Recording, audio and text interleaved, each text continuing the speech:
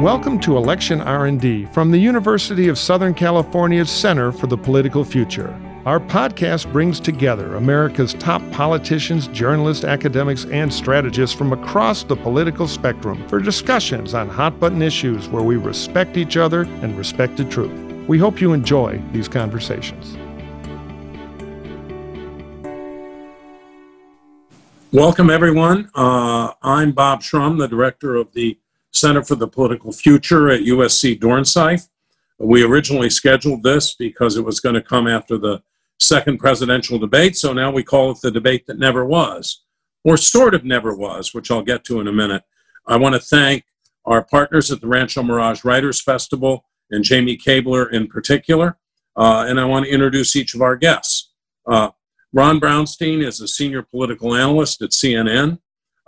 He also serves as the Atlantic Media's editorial director for strategic partnerships, and he writes a weekly column for the Atlantic as he does for CNN.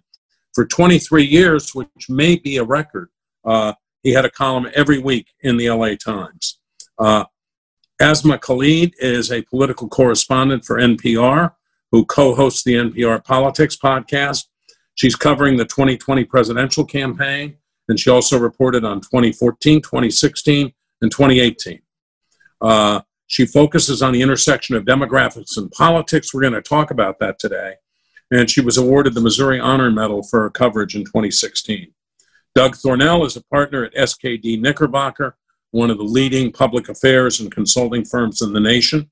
He served as a media strategist for House, Senate, and gubernatorial campaigns and progressive and civil rights organizations. And he's been a lead media strategist for the Democratic National Committee and a top advisor for the Congressional Black Caucus. So I think I have to start off by just giving everybody a chance to say what they thought of the debate that never was, the town meetings last night. Ron? I'll jump in. I think the overriding point about these dueling town meetings is that they are not likely to be consequential events in the trajectory of the campaign, certainly not nearly as consequential as a debate, even in a town hall format, would have been. And in that sense, it was an enormous self-inflicted wound by the president, who is behind, needs to shake up the race. There's no guarantee that a town hall debate would have shaken up the race. I mean, traditionally, they've been probably the least consequential in that way. But certainly, he had a better chance of doing that if he was, point to point with Joe Biden rather than in this weird, dueling events at the same time. And he just, he's left himself in a position where he doesn't get a direct confrontation with Biden until October 22nd, by which time, Doug, how many people will have voted? 50 million? I mean, it was just an inexplicable decision. And then, in terms of the substance of it, I thought, Biden was reassuring, windy, got tangled at times, but seemed very decent and calm. Trump calmed down in the second half, but in the first half, he was extraordinarily belligerent, condescending toward the woman who was questioning him, and that's not insignificant. I mean, he cannot abide being challenged by women, and given that there were two polls out yesterday from two of our best pollsters, NPR Marist and NBC Wall Street Journal, that had Biden at 60%, both of them among women, I don't think he did himself any favors. Doug? Yeah, and the town hall format is actually really good for Joe Biden. I think that he connects extremely well with people one-on-one. I think you saw that last night. I think he did a good job. Sort of like the first debate. I don't think Biden wasn't great, but he did what he needed to do. He didn't make any unforced errors. Trump obviously had a terrible first debate. I don't think anything that occurred last night is going to change the trajectory of this race. Trump needs to have, first of all, the audience size of what went on last night is going to be significantly lower than the first debate. And the first debate had a smaller audience viewership than previous debates as well. So I don't expect last night to have any impact on the horse race, on people's impressions of the candidates. I think it was, look, the president needs to figure out how he can create a pretty tight, a pretty monumental shift in people's opinion of how he is handling the coronavirus. And he didn't do that last night. Asma, are you with us yet? Hi there. Oh, you are? Okay, great. Hi, sorry about that. I was just finishing up another thing on deadline, but I am here now, yes. Question is a very simple one, sort of preliminary question that we're going to ask. What do you think of the town hall debates last night?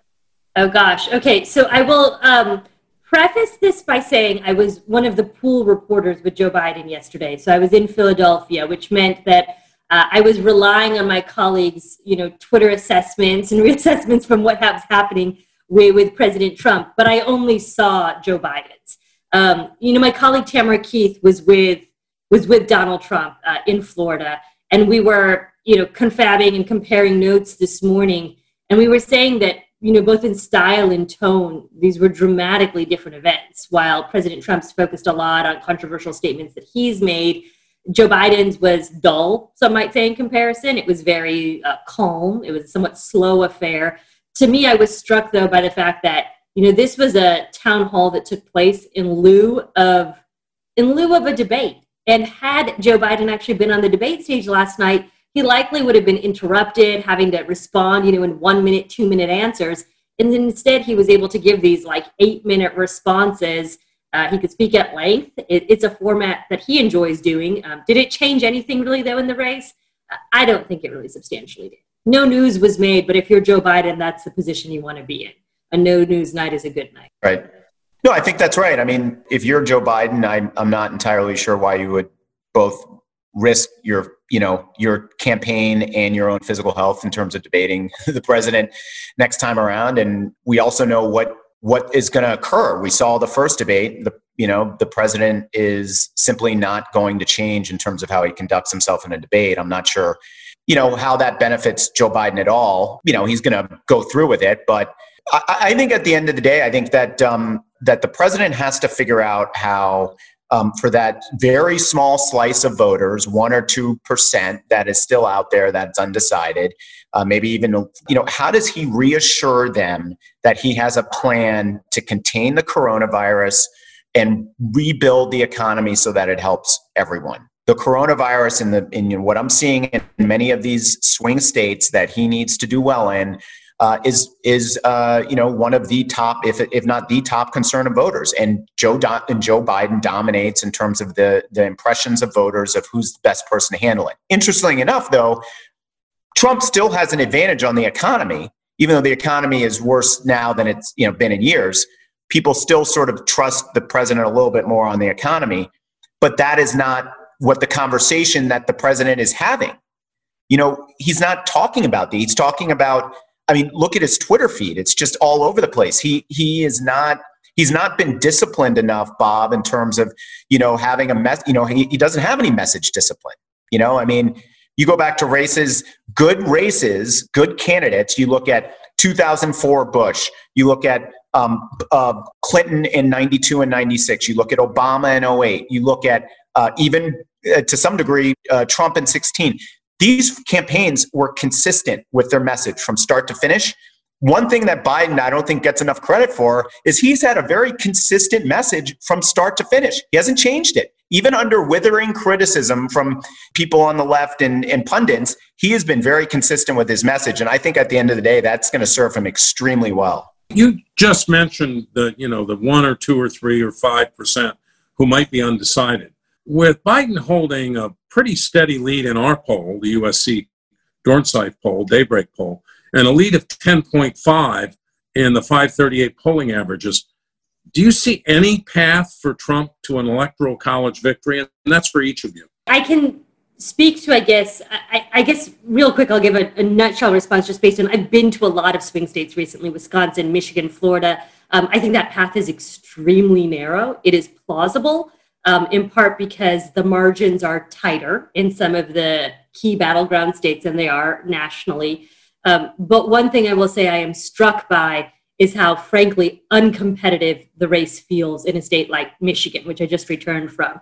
I spent some time speaking with disillusioned Democrats. These were young Black and brown voters who did not participate in 2016. And, to Doug's point earlier, there is just a clear sense that the COVID crisis has affected many people personally. I interviewed a young guy who lost his cousin to the virus. This is very personal for people in and around Detroit.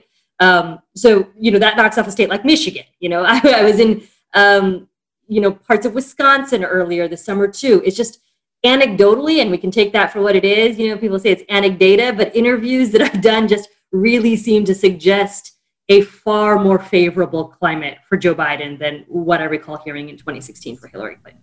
Look, I mean, I think the path, if there is a path for Trump, it's the same path that's always been there. And it is a very narrow path. I mean, he has governed from the start as the president of Red America. I mean, he's made no effort to kind of reach out beyond his base. And he has lost part of that base, as Asma was saying, I think largely around he lost part of it in 2018 at the upper end around behavior. He lost a little sliver of it among blue-collar women around trying to repeal the Affordable Care Act. And now COVID is kind of squeezing him among seniors in particular. So, he's in a situation where I think, by and large, in the Rust Belt swing states, the three bricks in the blue wall that Trump dislodged in 2016, Michigan, Pennsylvania, Wisconsin, he's probably down 7-9 in all three of them. And he's probably down 3-5 in the Sun Belt, the premier Sun Belt battlegrounds of North Carolina, Florida, and Arizona. And Ohio and Georgia are not at all out of reach. And even Texas is going to be fascinating given the turnout in the metro. So why do I still think, is there a chance for Trump? Sure. The one chance for Trump is the chance that there's always been, which is that he mobilizes a vast turnout of non-college and non-urban white voters that vastly exceeds what any pollster expects. The problem, and a version of that is what happened in 2016. I mean, that's how he won Michigan, Pennsylvania, and Wisconsin when the polls had him losing. The problem he's got is that everybody is voting in big numbers this time. So it's harder to get a competitive turnout surge on your side if African-American turnout is going to be significantly higher. College white turnout will probably be the highest it has ever been, like in modern times. I'm convinced that it's going to be astonishing. I mean, you probably saw the figure where the county clerk in Travis County in Austin said they expected 650,000 people to vote before Election Day. I mean, Houston is seeing 100,000 people vote a day. So in that world, it's awful hard to have your folks turn out at just so, I mean, his folks are going to have to run faster just to stay even with the higher turnout that's happening elsewhere. And the idea that you're going to leapfrog beyond that, I'll see you and raise you X turnout, it's just a hard math, but that is the one path that exists. Yeah, I think it's interesting. One of the ways you can tell where the candidates' priorities, the two best ways, is where they travel to and where they spend their money. And right now, Trump, Asma knows this better than I do, but Trump was in Florida a few days ago. He was in Iowa on Wednesday, and I think if you're the Trump campaign, if you were to ask the Trump campaign 6 months ago, 2 weeks before the election, would they want to be campaigning in Iowa? Would they want to be even campaigning in Florida? Probably not. Florida was one of those states, I think 6 months ago, Democrats were really worried about, not completely writing it off, but that's why they were making a lot of investments and focusing on Arizona, because Joe Biden doesn't need Florida to win the presidency. Trump needs Florida. He loses Florida, it's all over with, right? There are four other states you've got to watch. You've got to watch, obviously, Michigan, Pennsylvania, Wisconsin, and then Arizona. Because if Biden loses Wisconsin, he can still win the presidency with Arizona. I think Asma's right. Michigan looks like it is moving. It is moving solidly in Biden's direction. Wisconsin and Pennsylvania, I think, are two states to keep an eye on. They're still, I think, with Biden, but not in the numbers I think would make me feel a strong sense of security. The point that both Ron and Asma made about the enthusiasm of voters is spot on. The enthusiasm among Black voters, among Democrats, among millennials is higher than we've seen in a long time. And even in states, in like a South Carolina where the presidential campaign isn't really competitive, but the Senate race is super competitive, you're seeing enthusiasm levels that are higher than they've seen in a long time. So that helps Biden. It helps Trump too. I think Trump's biggest, I think what they're banking on is, and they point to this, that, they'll point to the registration of new voters in Florida. They'll talk about that they've registered new voters in Pennsylvania. That's all fine. Registration for Democrats actually you can always register more voters. For us, it's always, we need to turn our voters out who are registered. And if we do that, then Biden will win. And that's why I think you're seeing a lot of investment by the Biden campaign and third parties and turning out black voters in Pennsylvania, in Michigan, in Wisconsin, in Florida, North Carolina. The investment we didn't see to the same extent in 2016. And I think that the problems that Hillary Clinton had in 2016 don't exist with Joe Biden. A lot of people are going to vote against Joe Biden, obviously, less than half, but no one, he doesn't have the same visceral reaction that people had about Clinton did. For whatever reason, I think it was bogus, but that is, and I think particularly among black voters, they were the reason why he became the Democratic nominee. There's an affinity there. I think he's doing a lot of good work so far in terms of mobilizing them. I think it's really the Hispanic vote in Arizona and Florida that we need to keep an eye out for Biden. If he can solidify that constituency, I think he's going to walk away with it in Arizona and have a really good shot of winning it in Florida. One thing I should add I'm really fascinated by is our recent NPR PBS NewsHour Marist poll came out, and it showed that Joe Biden is, at this point in time, we could say theoretically winning white voters, which is fascinating to me because no Democrat running for president, really you could argue since modern exit polls has really won the white vote. And, I don't know if that will actually turn out to be true on Election Day, but if we look at how large of a margin President Trump had with white voters, what was 20 points? I mean, it's to me why states like Ohio and Iowa are competitive. You could argue it's maybe even why Florida is as competitive as it is. And it's, to me, I think one of the great undercovered stories of this election cycle is just sort of this shift that we are seeing amongst white voters who are backing Joe Biden in numbers we have not seen for any Democrat recently. You just hit on the question I want to ask, and I'll start with Ron, about demographic and regional shifts from 2016 that are likely to shape the outcome in 2020. Yeah, right. Because I think there are some significant ones. Yes, and let's stay on that. I mean, the reason why the Marist NPR poll had Biden ahead among white voters was that it gave him a better performance than almost any of the other national polls have done among the non-college white voters. There's pretty much convergence in the national polling that Biden is somewhere in the 57, 58, 60% range among college-educated white voters. That's unprecedented. No Democrat has gotten up that high. If you think about it's always hard, Bob, to, compare this to the last time because there are like 6 different baselines that people use to measure the last time, and they all give you a different starting point. Whether we're talking about the exit poll, the Pew validated voters, the CCES, the ANES, or Catalyst, or for that matter, States of Change, which may be my favorite of all, they're all slightly different. So it's hard to exactly measure, but there certainly is no data source that would put Hillary Clinton at around 60% of college whites, maybe 58, 57 is an ending point. And as I was going to say, that the movement relative to 16 or 18 among college white women may not be that much further in 2020 because Trump has already driven them away to the point where Democrats are winning 60% plus of them. So that might get a little better, but what's really getting vastly better is college white men. I mean, if you look at, for example, the 2010, 2014 Republican sweeps, in the exit polls, Democrats won 1/3 of college white men. I don't think any Democratic presidential nominee in the exit poll era has ever won college white men. And yet, consistently, including in the NPR Marist poll yesterday, Biden is north of 55 among college white men. We've never seen that. Now, the non-college whites, are still a tougher nut to crack for Democrats. And there is a regional variation, as I think you were getting at.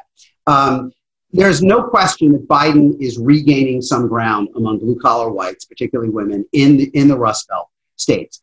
In whatever data source you want to use, again, you got like half a dozen to choose from, but in the main data sources, Hillary Clinton fell to about 1/3 of the vote, consistently 35% maybe, among non-college whites in Michigan, Pennsylvania, Wisconsin, Ohio, Iowa, and that was fatal. Democrats have been losing them for years, but they had been polling with Obama certainly somewhere around 40 to 45% among those non-college whites. And it really matters in those states because they are still half the electorate or more in all of those states, those 5 states. Roughly half the voters or more are non-college whites. So what's happening now? Well, Biden isn't blowing the doors off with them, but he's back to around 40% in public polling, sometimes just under, and sometimes just over. Just under probably in Ohio, over in Michigan and Wisconsin, somewhere between 38 and 44%. And if you combine that with the enormous margins that he's now posting among the college whites, that's how you get to the point where you're ahead in Michigan and Pennsylvania and Wisconsin. In the Sun Belt, it's a different story. I mean, kind of the tension in the modern electoral map is that the demographic trends are more favorable for Democrats in the Sun Belt, but they still can get a lot more whites to vote for them in the Rust Belt.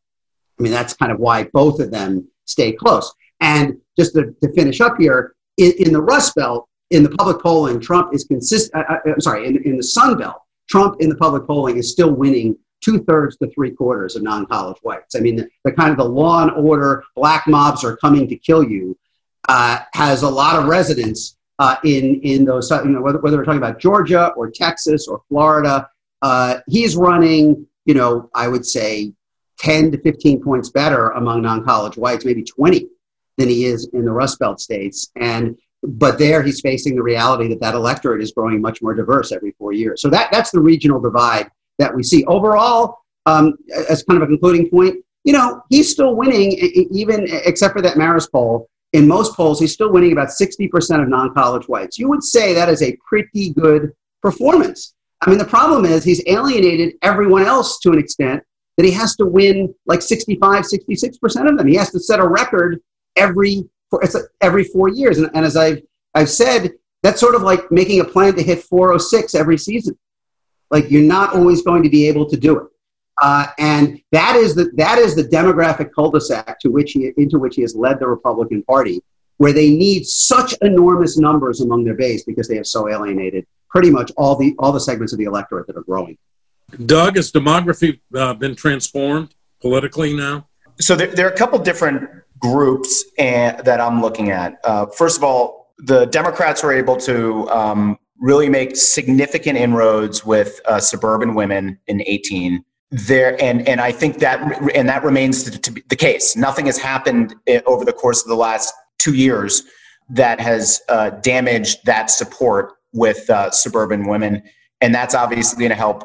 I believe that'll help Biden outside of Philadelphia. That'll help him outside of Tampa. That'll help him outside of Detroit. The other interesting change, though, that I think we're seeing, and this is really going to, I think, impact potentially in Florida, but in other states, is just how well Biden is doing with seniors. And I believe Hillary Clinton lost seniors in Florida by, 17 points. Seniors used to be a community that were solidly behind Democrats. We lost them. And now it looks like Biden has really regained that support and is fighting at least to a draw, maybe doing significantly better than that in certain states. And I think a lot of that is attributed to what's going on with the coronavirus and the perception by folks over 60 that the president has been so cavalier with handling the virus.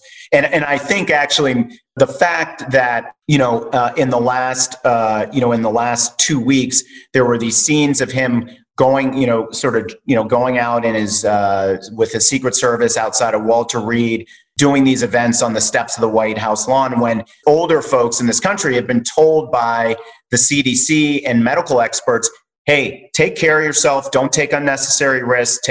Stay inside if you've been exposed to someone, if you're sick. And they're watching the president do all this stuff. And I got to think that is that has blowback. And I think the senior vote, if Biden can maintain this lead, it's going to really make things. We saw a lot of scenes in the Villages, which has been a hotbed of Republican support in Florida for a long time. We've seen a lot of imagery of Democrats out there, in golf carts with Biden signs, which is something that you rarely have seen in the past. And so I think that is, and Biden now is really leaning into that. He's directing a lot of advertising towards winning seniors. So, and then the final group is I go back to it, is black voters. And look, Hillary Clinton won them overwhelmingly. It's just that she didn't turn enough of them out in the states that, she needed to win. And so I think what you're seeing particularly at a motivational level is that now, black voters are right up there with white voters in terms of enthusiasm, white voters who are supporting Trump on enthusiasm levels. And that's a very positive sign for Joe Biden and other Democrats running down ballot. Yeah, Asma, today Trump is campaigning with seniors in Florida, and then he's going on to Georgia, a state I can't imagine that he thought he was going to be campaigning in, 2 weeks out from 2.5 weeks out from the election. But we heard this phrase, which I've used, and I think a lot of people have used from Ron, about a demographic cul-de-sac. Do you think that's what's happened to Trump in this election? I think that's a great description, actually. I really like that description, right? That he has so sort of cornered the party into this small, the sort of neighborhood cul-de-sac where there's no way to get in or out unless you go through that one little route. The one thing, though, that I've been fascinated with is, Joe Biden seems to have strung together this very diverse coalition. And it's a coalition that is largely united by one factor, which is to defeat President Trump. And so, are these long-term demographic realignments? I am extremely skeptical that some of them are. I think, Doug, you were speaking, or maybe Ron earlier, both of you, to suburban women. I think that is a fundamental shift. And I say that in part because, I was out there in 2018 talking to people. I went back to the same communities outside of Detroit to talk to people. These are, sort of affluent communities in Oakland County, which is northwest of Detroit. And people are even more solidified in their Democrat. I mean, they may have left originally because of Donald Trump, but they are now more solidified as Democrats. Where I think I'm skeptical of a real realignment is around folks who, for example, some of the young black and brown voters I talked to. This was both in Dearborn recently, which is heavily Arab community. These are people who are skeptical of Joe Biden as the nominee, as well as young black voters who said to me, I'm voting for Joe Biden because I want to defeat President Trump, but I don't know that I will do this again in 4 years. I mean, that is candidly what I'm hearing. And I wonder the same about seniors. I mean, it's such a diverse coalition that it is a coalition that seems like it is very plausible for Joe Biden to win. The question I think remains, well, what does he do about governing? I mean, that to me is the fascinating question, is just how do you govern such a diverse coalition that really has, not a whole lot of agreement about perhaps what policies matter most to them. We'll have you back next semester to talk about that. Hey, Bob, can I just have one dimension of this? Because we've been talking about the demographic kind of, reconfiguration. The geographic implications of that are also very profound. I mean, we are seeing a widening trench between metro and non-metro America. And it is almost as if now you could draw a beltway around every major metro center. And within that beltway, it is predominantly blue. And outside that beltway, it is increasingly red. And the challenge for Republicans is that the beltway is kind of moving out 3 to 5 miles from the city center every 2 years to get to a place where they have to win. And I think that, it may not be decisive in the result. I mean, the key thing in the result is going to be Biden's ability to win back at least a few blue-collar whites in the Rust Belt above all. But I think the most lasting kind of marker of this election, because I do think the senior thing is temporary and, the blue-collar whites are going to be a real problem for Democrats going forward. The most lasting thing in this election is that the Democratic dominance of the big metro centers that began in the 90s in California, Illinois, and New Jersey, that extended in the aughts to Colorado and Virginia, is now really making landfall in the Sun Belt. And that we are seeing Metro Atlanta, Metro Houston, Metro Dallas, Austin, San Antonio, even Phoenix and Las Vegas starting to move in the same direction that, first Santa Clara and Chicago and Northern New Jersey and then Northern Virginia and Denver did. It is entirely possible that even in Texas, Biden will come out of the major metro centers with a vote lead of around 1 million votes. And Trump may be able to withstand that by just turning out enough rural people. But given that 70% of the jobs and 3/4 of the economic output in Texas are coming from those 4 metros, you can see the writing on the wall. No Democrat has won Maricopa, which is Phoenix, since Truman in 48. Okay, it was the biggest county in America that Trump won. And it is highly likely that Biden is going to win it. So if, in fact, you begin to see the metros in the Sun Belt start to behave like Northern Virginia, like Denver, Arapahoe, Jefferson, Adams. If that happens and it lasts, which Asma said is a very good question, can Democrats maintain them in power? If that happens, Trumpism is implausible as a long-term strategy for the Republicans. Because there are not enough rural voters if you're starting to lose the Texas metros by 1 million votes every 4 years.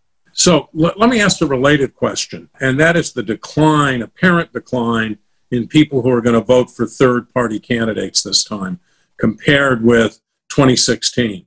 Why are we seeing that decline, and where are those voters going? Are they going to Biden or Trump? So I think it looks like they're primarily going to Biden. In 16, you had votes going to Jill Stein that were there were two candidates in 16 that voters didn't like. And Jill Stein ended up being a place for the Hillary Clinton folks to go who just couldn't vote for her, couldn't vote for Trump.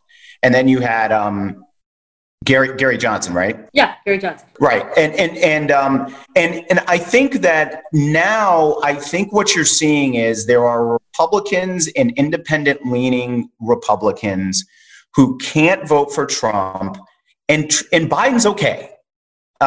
He is okay. He's not going to be, these are folks that, aren't going to be lifelong Democrats.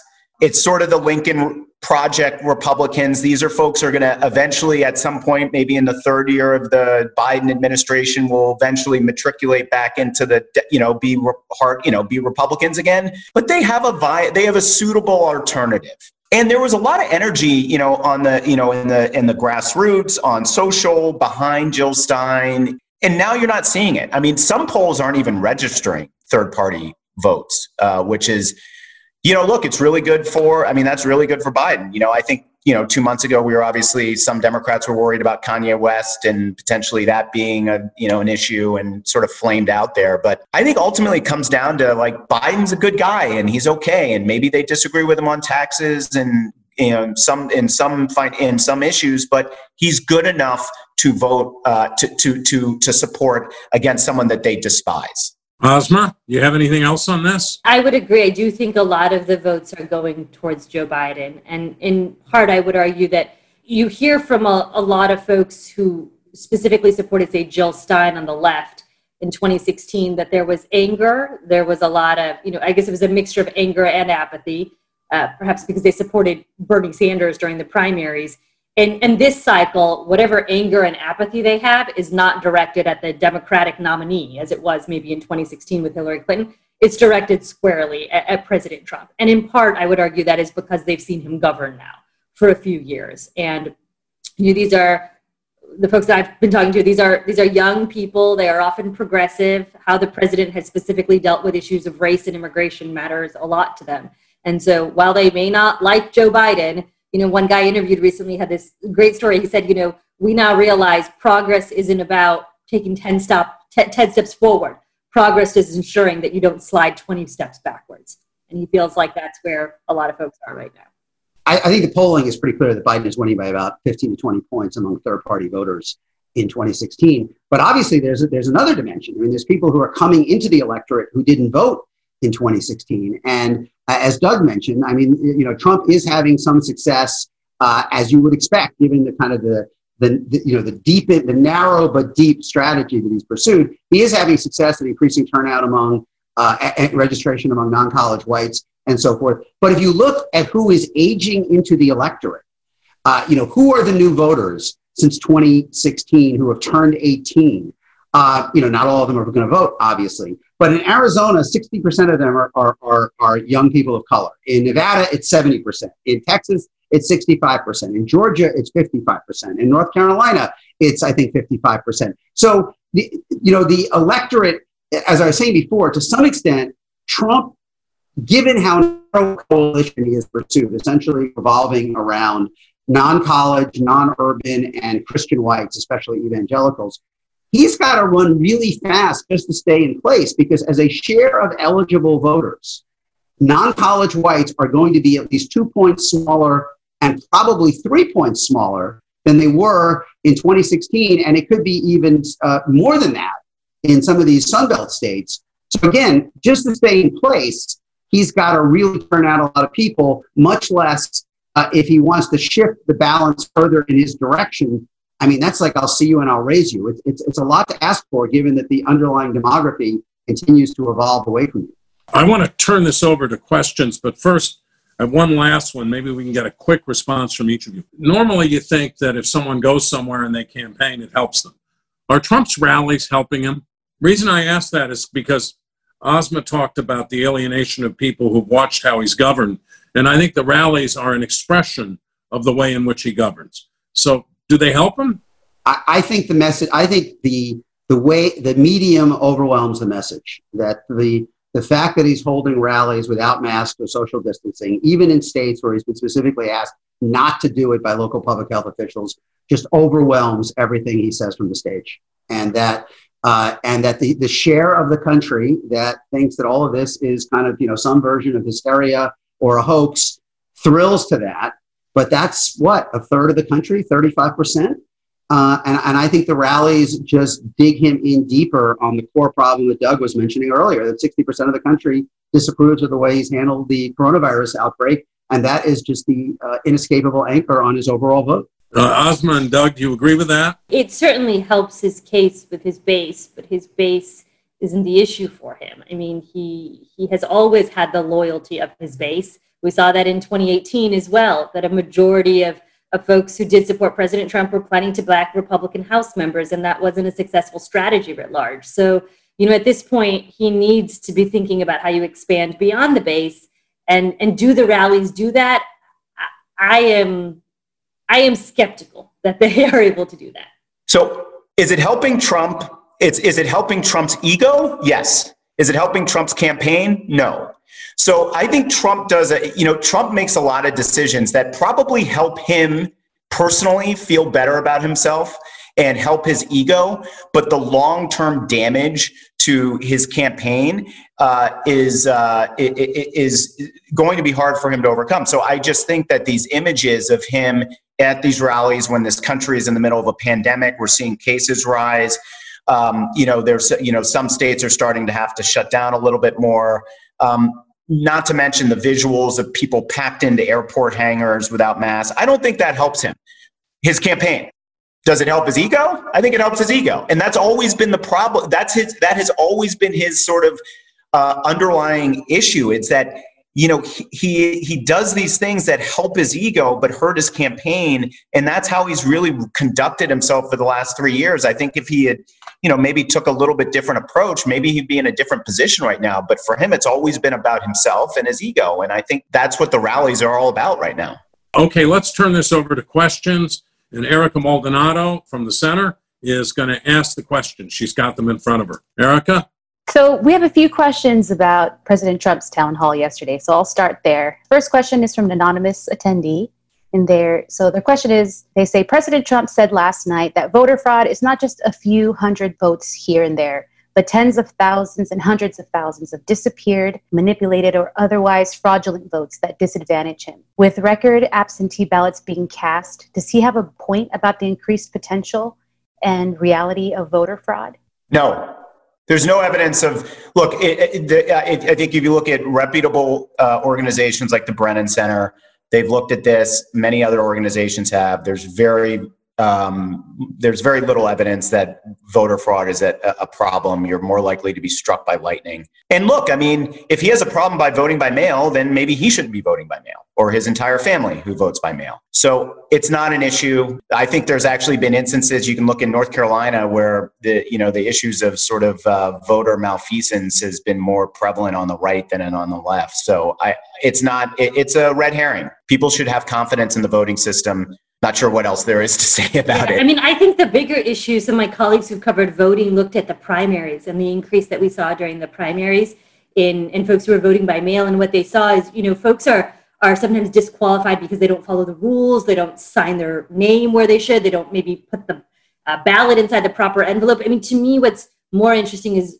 you're sort of more likely to have your ballot disqualified because you don't actually read the instructions and follow the rules per se than have it be an instance of legitimate voter fraud, because we just aren't seeing a lot of voter fraud. Yeah, Trump's own commission that he formed to find voter fraud couldn't. They've had filings in court in Pennsylvania where they have been unable to cite a single example of in-person voter fraud. And it is true. I think Democrats may have underestimated the difficulty of getting millions of people, tens of millions of people who never voted by mail, through the process without some glitch along the way. And that is a genuine issue. On the other hand, Trump is now basically relying entirely on turnout on Election Day at a point when the caseload is exploding again. I mean, we are heading toward a third surge. So, I mean, it is possible that there will be voters in, a state like Wisconsin that, may wake up the last weekend if polls still have Biden 7 points up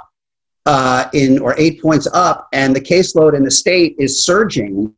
Are all of Trump voters going to feel comfortable coming out in those circumstances, as opposed to the Democratic vote, which has been kind of more spaced out over the entire month of October? I think it's just a real risk that he has backloaded his vote so heavily, precisely as I think the virus is going to be back at the front of the news every night because the caseloads and the hospitalization is growing so much. Next question. No matter what your political bent, what was your impression of Savannah's conduct as a moderator? This question is from Neil Maslin. And his thoughts is she acted more like a debate opponent rather than a moderator. But curious to hear your thoughts. Well, she wasn't really a moderator. She was a journalist. And I think that journalists are supposed to be, they're not there to help candidates. They're there to ask tough questions and push candidates. And we certainly saw that with Wolf Blitzer and Nancy Pelosi earlier this week. I think she conducted herself fine, because there was no other candidate. She wasn't, she was serving as a, she was asking tough questions of the president. Questions, to be honest, that he hasn't really had to face because he hasn't been doing tough interviews. He's basically just been going on Fox and Hannity and Rush Limbaugh, and he hasn't had to answer some of these questions with, he'll get thrown at him at scrums going into the helicopter. But for the most part, he hasn't really had a lot of tough interviews since, Chris Wallace earlier in the year and Jonathan Swan. So I thought she conducted herself fine. I thought it was a good interview. And that's what it was. It was an interview. Anyone else on that? I thought she was fine too. I thought she elicited a lot of information from him that other people have not been able to, about the size of his debt, his taxes, obviously faced the usual Trump evasions. I just thought what was interesting was more from the other side of the table. I mean, Trump trying to face an interviewer and communicate with an audience outside of the Fox bubble. He reminded me either of somebody coming out into the bright sunshine after being in a movie theater all day, kind of blinking, like what's happening out here, or someone in a foreign country who tries to make themselves understood just by talking louder. I mean, it was like he just looked completely out of sorts when you kind of throw out these, strange Foxian things, and people don't just, oh yeah, that's right, yeah, sure, retweet that, Obama had SEAL Team 6 killed because they didn't really kill bin Laden. And it was just, it was kind of a reminder of how much of a bubble his entire presidency has kind of unfolded within. And when he has to get out and talk to a larger America, he just seems a little lost. Anyone else, Asma, or should we go on to the next question? Go ahead, yeah, because I was with Joe Biden in Philly, so I really, to be blunt, just didn't see the entire Trump town hall. This question's from Gary Freeman. So he's asking, has Biden overcome the Sleepy Joe image in the minds of voters who were initially influenced by Trump's description of him? Oh, I have such interesting thoughts on this. I was actually interviewing a Republican analyst a couple months ago, and he felt like Sleepy Joe was actually the complete misnomer. He felt like it was not doing the job that the Trump campaign intended to, which is what his other nicknames kind of get stuck in people's mind, and they connote this derogatory image. And he said, right now, President Trump has been so chaotic and so sort of unstable in people's opinion. People want stability. And so sleepy, in his view, denotes calm, steadiness, sort of this father figure grandpa. He's like, that's what people want. They want no drama. And so I would actually argue it is a nickname that some people, you still hear it here and there. But I think the problem with the nickname was that it wasn't really, it wasn't like Little Marco. It just never stuck in a very negative way for people. People sort of want no drama right now after a couple of years of the Trump presidency. Yeah, I think one of the biggest tactical or strategic mistakes that the Trump campaign made was heading into the convention, the Democratic convention, leading up to it, those few weeks, where they were trying to define Biden as this, sort of this bumbling guy who was out of it. And then Biden gave what was probably the speech of his life. I think he was direct, he was forceful, he was energetic. And it really sort of tore down that entire image that Republicans and Trump people were trying to create about Biden. And since then, I think that he's been, at every sort of moment he's put in a good debate performance. And I think you're right about, Asma. I think, look, people want no drama right now. They want a sense of normalcy. If that's a little less, if that's sort of turning the volume down a little bit, making it a little quieter, I think people, even Republicans that I look at in focus groups in counties outside of Detroit, and they're just so sick of the tweeting, and they're so sick of the sort of chaos. And they may even still vote for Trump, but that is one of those things that they just can't get over, and they just want a sense of normalcy. And Biden gives that to them. If Ron's not going to weigh in on this, let's go to the next question. Question from Sean Daniel. He's asking, do you think that AG Barr is still ready to act on ways to overturn the results and send decisions to the Supreme Court? I will say yes, but it's not clear that it will be close enough to make that plausible. I mean, I think that if there's any opportunity to try to overturn the result, that Barr will pursue it, that Trump will pursue it, that Republican state legislatures will do all sorts of things. And I think that most Republicans in Congress will find a way to avoid condemning it, if not openly embrace it. I mean, it is astonishing how far down the road the party has gone toward basically, in any means necessary, a viewpoint at this point. This idea that we represent the real majority, like our voters are America, and the Democratic coalition is inherently illegitimate because it doesn't reflect what Sarah Palin called the real America. Therefore, anything goes, as we see with, the Barrett nomination. So yeah, I think Barr will push this as far as he can. I think if you lose Pennsylvania by 7 points, that's like 350,000 votes. So I'm not sure there are, 350,000 votes you can find to light on fire. One thing to keep in mind is that, in every one of the 6 swing states, except for Florida, the 6 big swing states, there is a Democrat somewhere in the electoral chain of command, either a Secretary of State or governor or both. And I'm thinking of North Carolina, Arizona, Michigan, Pennsylvania, Wisconsin. And so there could be battles with state Supreme Courts, but having those governors who were elected in 2018 in those 3 states really does, I think, give Democrats a lot more calm about how this might unfold than otherwise. Next question. How do you think voter suppression efforts might play a role in the outcome of the election? This is a question from Megan Hamilton. Well, look, I think these are tactics that occur every cycle, and I think now with with social media playing such a huge role in terms of where people get information, and we saw a lot of efforts, and certainly saw efforts in 2016 to target Black voters with misinformation. We're seeing that now. You saw the report that Black voters were targets of the Trump campaign to be folks that, sort of deterrence, I think they use the term, to deter them from voting. So I think that it's sort of, I believe, it's sort of a critical part of how Republicans run their campaigns. They never will say it, but trying to suppress the vote, whether it's brown or Black voters or young voters, there's a reason why they put in place a number of these policies in different states. They want to make it harder for people to vote because they know that if they make it harder for Black and brown voters to turn out, then that's going to help them. But I would say that Democrats have had a lot of victories recently. Mark Elias is a lawyer that I'm sure Ron knows extremely well. Like he's leading a lot of the efforts to make sure to combat a lot of these state policies. And I think there's a big effort by the party to make sure that on election day and leading up, there's a huge voter protection effort. Organizations like the NAACP are involved. So everyone on the left is really sort of doing what they can to combat it, but it'll be there. It has been for years, and got to call it out when we see it. in broad strokes, turnout among non-college whites usually runs about the same as among African Americans. It's not really much higher or lower. It's about the same. Turnout among college whites is 20 points higher than both.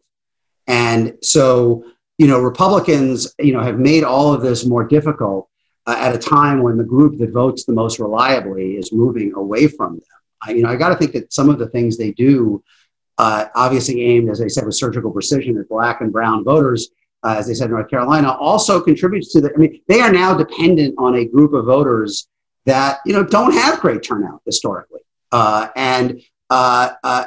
So, as they make these systems more difficult and hoping to ensnare, voters of color, they're probably tripping up more of their own voters than they used to, as we had this class inversion and this class realignment in the electorate. I think we have time for at least one more question. Do you think Trump and Biden will agree to do another debate? It's from Kathleen Beck. Seems like it. We got topics for the next debate. Well, those came out today.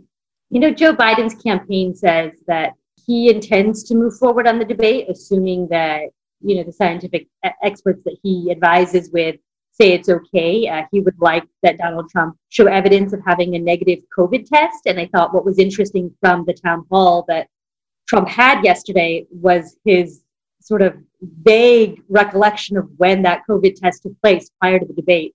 And I think on a personal level, I covered that debate.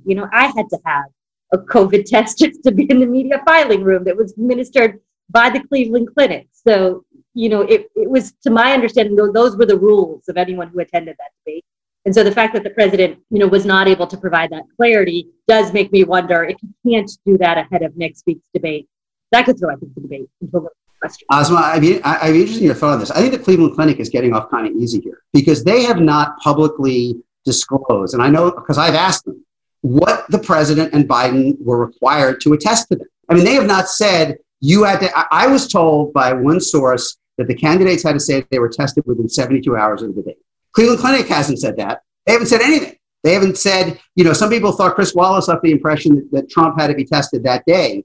My understanding is that is not the requirement, but we don't know exactly what it is because the Cleveland Clinic and the commission still haven't told us exactly what the requirement is.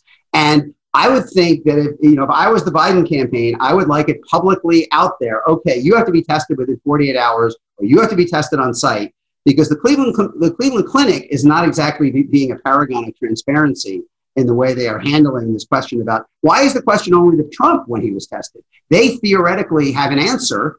He had to say something to them in order to get on the stage. And unless I'm wrong, they have not told us what that something is.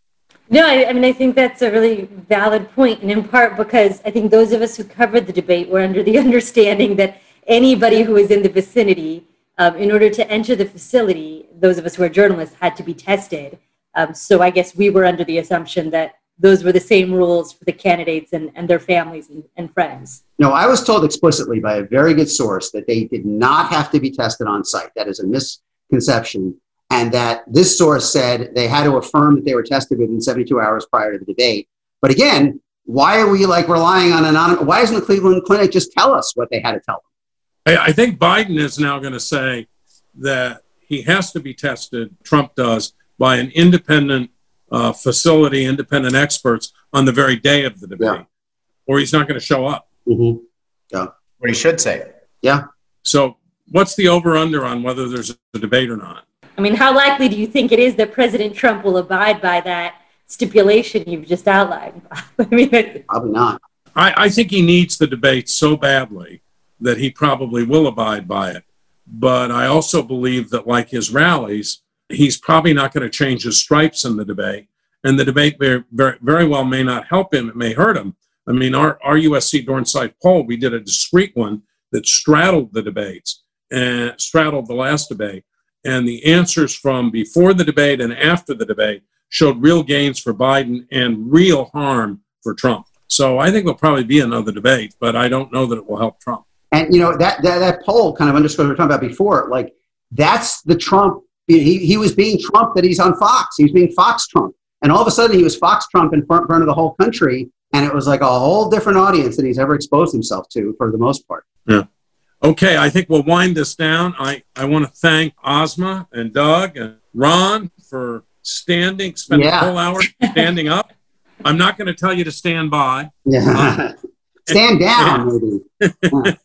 We'll be back with Election R&D next week, Friday at noon, with our special guest, Patrick Griffin, who's a former fellow at the Center for the Political Future, and a really smart Republican, Paul, from New Hampshire.